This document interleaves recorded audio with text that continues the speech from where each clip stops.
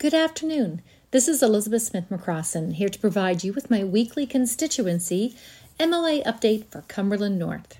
Today is Monday, October the 25th, and my mission as MLA for Cumberland North is now to rebuild Cumberland North together with you, building on a foundation of truth and justice, determination and dedication, servant leadership, and honesty.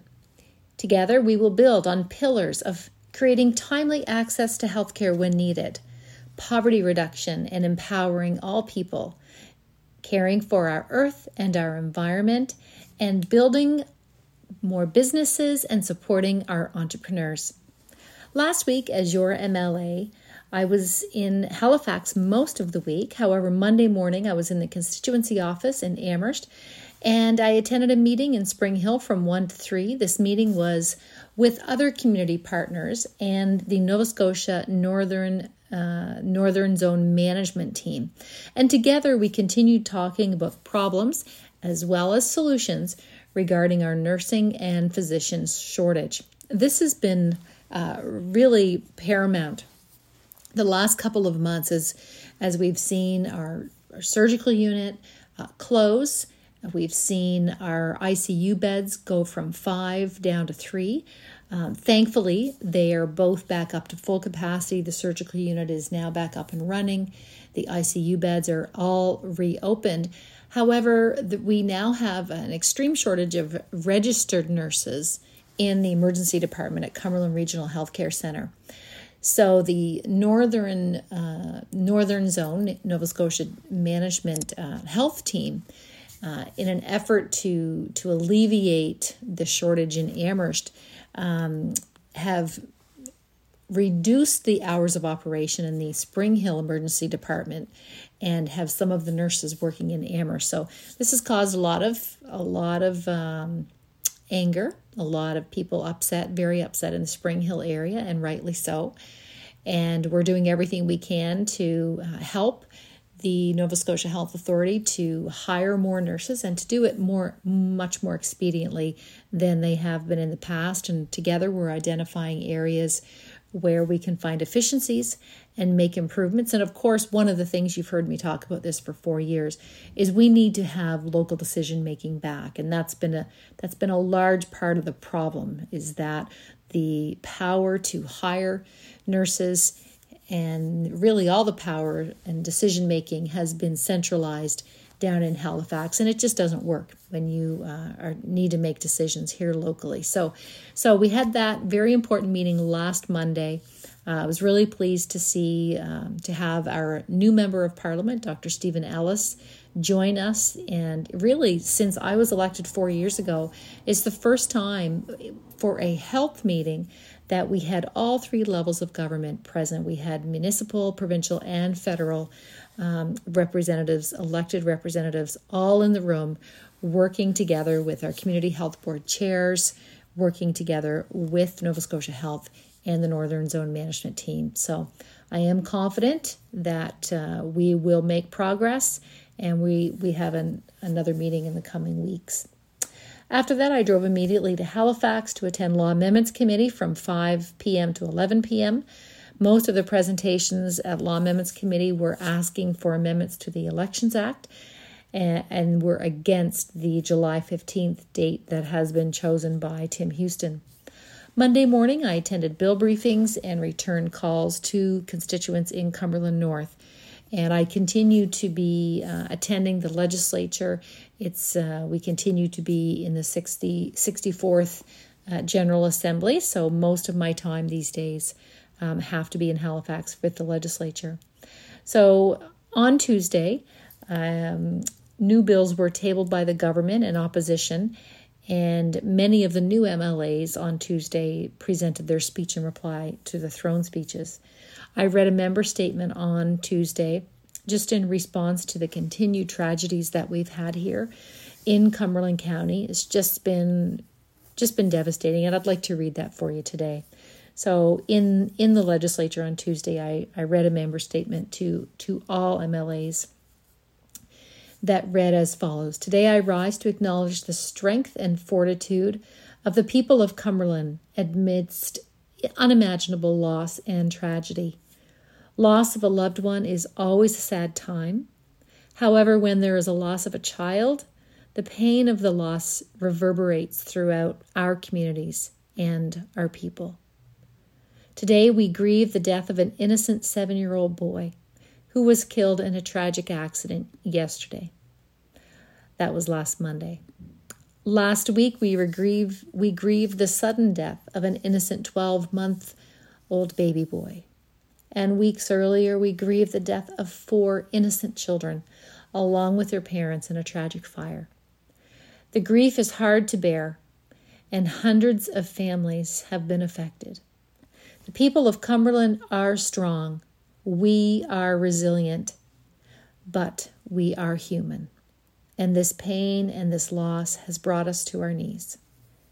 I ask the members of this House of Assembly to join me in a moment of silence today in honor of the families of Cumberland who have suffered the tragic losses of children, and ask for them to be comforted during this time of grieving. And I want you to know that all of the members of the Assembly stood in silence as together we thought of the families here in Cumberland who have suffered unimaginable loss. And after we sat, the next member of the legislature that stood to speak was a member from the Liberal Party. And he stood and he said, "I cannot read what I was planning on reading." And he acknowledged the pain and the suffering that we have gone through here.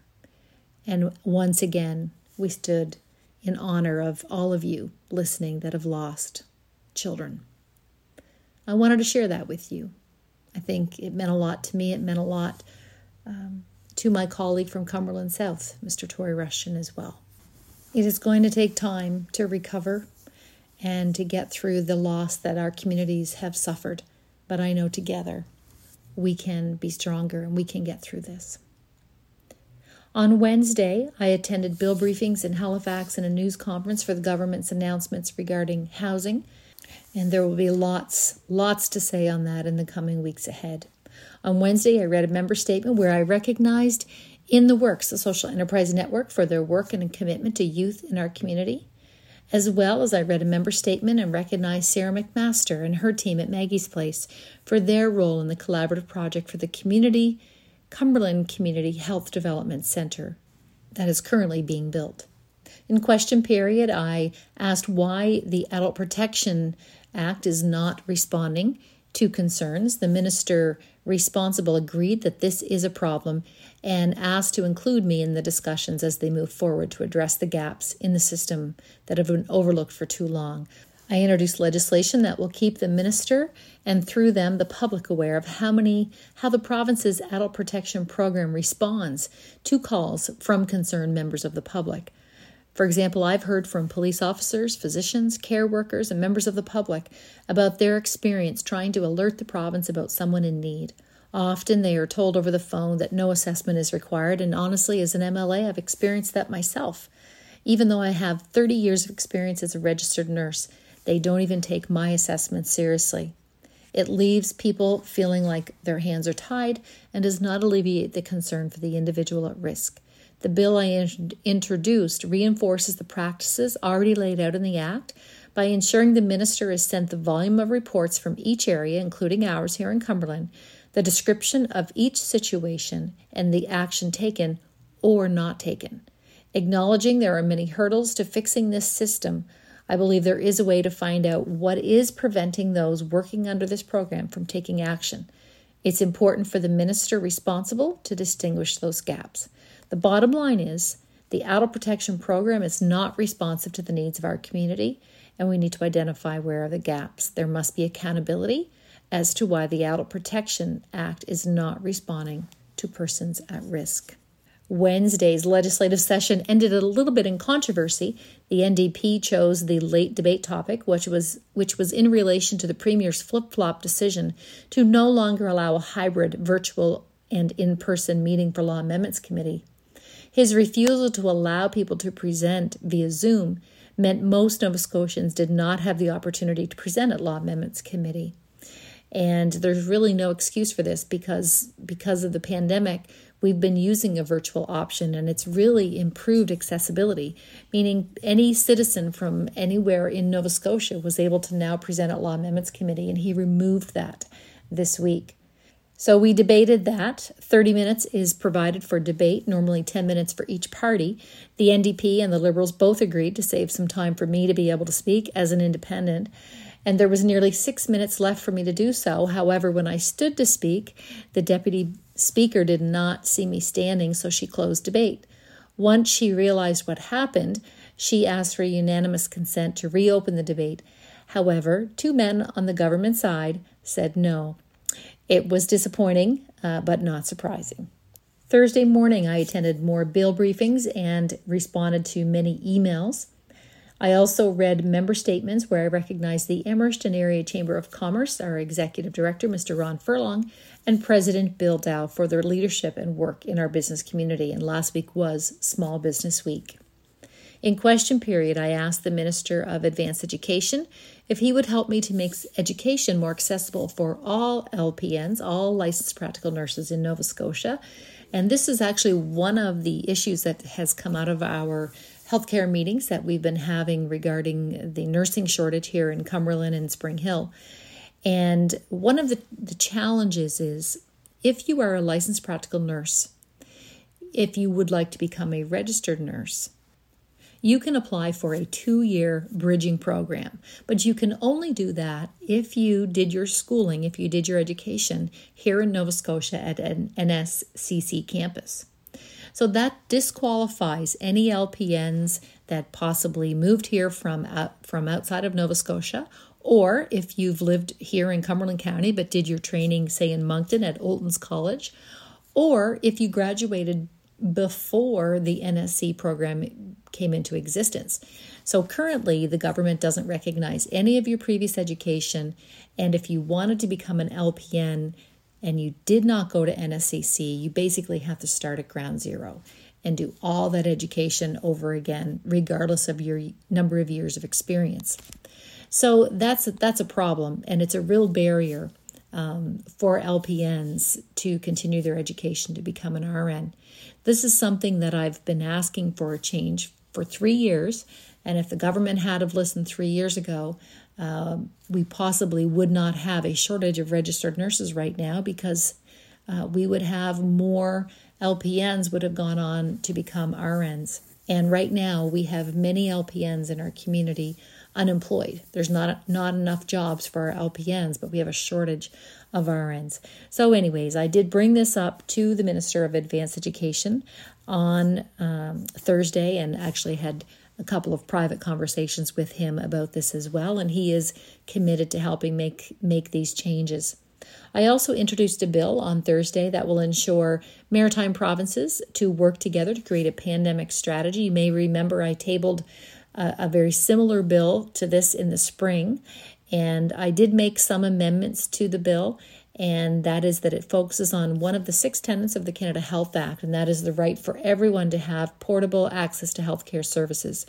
Right now, we all know the maritime provinces are uniquely linked, and most closely linked area to the rest of Canada is Cumberland to southern New Brunswick. And many people, as you know, listening cross the border every day for critical things like doctor's appointments, surgeries, and ongoing treatments. Related to this, I have in the past gotten a few phone calls here at my office because people have been denied surgeries because they didn't have both vaccines. And I did contact the Minister of Health in Nova Scotia, and she said that is actually not currently a policy. So if anyone is having difficulties with that, please contact my office, and I'm here to help you. On Friday in the legislature, I read a member statement where I recognized local heroes Gary Lowther, Jonah and Jaden Chapman, and Justin Keating, and they helped save the life of my cousin, Jimmy Smith, who was in a terrible accident a few weeks ago, but due to their fast action, they saved his life. So I did read a member statement in the legislature on Friday. In question period on Friday, I asked the Minister of Justice, who makes the decision when Crown prosecutors that have specialized training in sexual assault cases get assigned to cases of sexual assault? And I also asked, is there a correlation in convictions of successful convictions when the Crown has specialized training in sexual assault in related cases? Currently, right now, there are only 2 Crown prosecutors in the province of Nova Scotia that have this specialized training, and I'm looking for information on who decides what cases they are used with. I also tabled a bill on Friday with an amendment to the Medical Act regarding physicians and sexual misconduct. After question period, we went into Committee of the Whole, and this is where the bills are in between second and third reading. After Law Amendments Committee, the bills are brought to Committee of the Whole, where we go through each section of the bill and amendments can be proposed before it moves into third reading. So the Liberals went first and they tabled an amendment to the bill, and it's regarding the Elections Act, the amendment to the Elections Act. The amendment that the Liberals tabled is requesting the Elections Commission to have public consultation to determine the best date for a fixed election. The NDP and myself also will be tabling amendments this week as well. Debate in Committee of the Whole can actually last up to 20 hours. I am actually anticipating that the whole 20 hours will be used for debate on this particular bill unless the government accepts the amendments, which we've been tabled, which disagree with the fixed election date of July 15th. Basically, the government is proposing that we have summer elections into perpetuity, so every 4 years on July 15th, and we would be the only province in the country of Canada with a summer election. Every other province and territory has a spring or fall election. On Saturday, I traveled home, but first I stopped into a rapid testing clinic in Dartmouth to ensure that I was negative for COVID, as I did not want to bring the virus back here to my home and here to Cumberland. I have requested rapid testing kits as well as asymptomatic testing to be resumed here in Cumberland. I requested that from the Minister of Health about a week and a half ago, and I have not gotten a response yet, but I will certainly be pushing for one this week.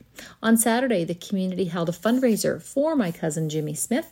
The community certainly knows how to be there for one another when they were going through difficult times, and I want to say a special shout out to the Leicester Volunteer Fire Department, who really went above and beyond in supporting him as well as many family and friends of Jimmy. I'm just so proud of our community. This week, on Monday, I'll be spending the day in my constituency office here in Amherst and hopefully attending the Rotary Club meeting at lunch if I can find time. I also have several bills and speeches that I'm working on for the legislature for the week ahead. In the evening on Monday, there's Law Amendments Committee again, and I'll be attending virtually this week and then traveling to Halifax on Tuesday morning, and I'll be there for the rest of the week for the legislative session. I have my assistant, Dan Gould, keeping my office responding to the needs that come in through phone, in person, or over Facebook. Certainly reach out anytime. The office is open Monday through Friday, 8:30 to 4:30 p.m. Please call if you need anything, 902-661-2288. I'd like to send birthday and anniversary greetings to anyone who's celebrating this week, including Marjorie Fisher is celebrating today on Monday, and as well as Sherry Smith. On Tuesday, Cheryl McKenzie and Patrick Manifold. On Wednesday, Marina Godfrey, Marina of CFTA 107.9 is celebrating a birthday on Wednesday. So happy birthday, Marina. As well as Catherine Hunter and Ron Bickle as well of CFTA 107.9. On Thursday, Dr. Andrea Farnick and Albert Rogers are celebrating a birthday. And on Friday, Mark Casey and Ron Downey. I would like to also extend my sympathies to the family and friends of anyone who has lost a loved one recently, including the family and friends of Hunter William Robert Mills, Christopher Sinclair, Arthur E. T. Chapman, Shirley Dorothy Swan, Annie Marie Spargarin, and Aubrey Kenneth Dunlop. If you have lost a loved one recently, please accept my sympathies and condolences. At this time, I would like to thank Mr. Ron Bickle and CFTA 107.9 for providing me with this opportunity to provide you with my weekly constituency MLA update for Cumberland North. I hope you all have a great week. Please take care of yourselves and take care of others. We are stronger together. Be Cumberland proud and be Cumberland strong. Have a great week, everyone.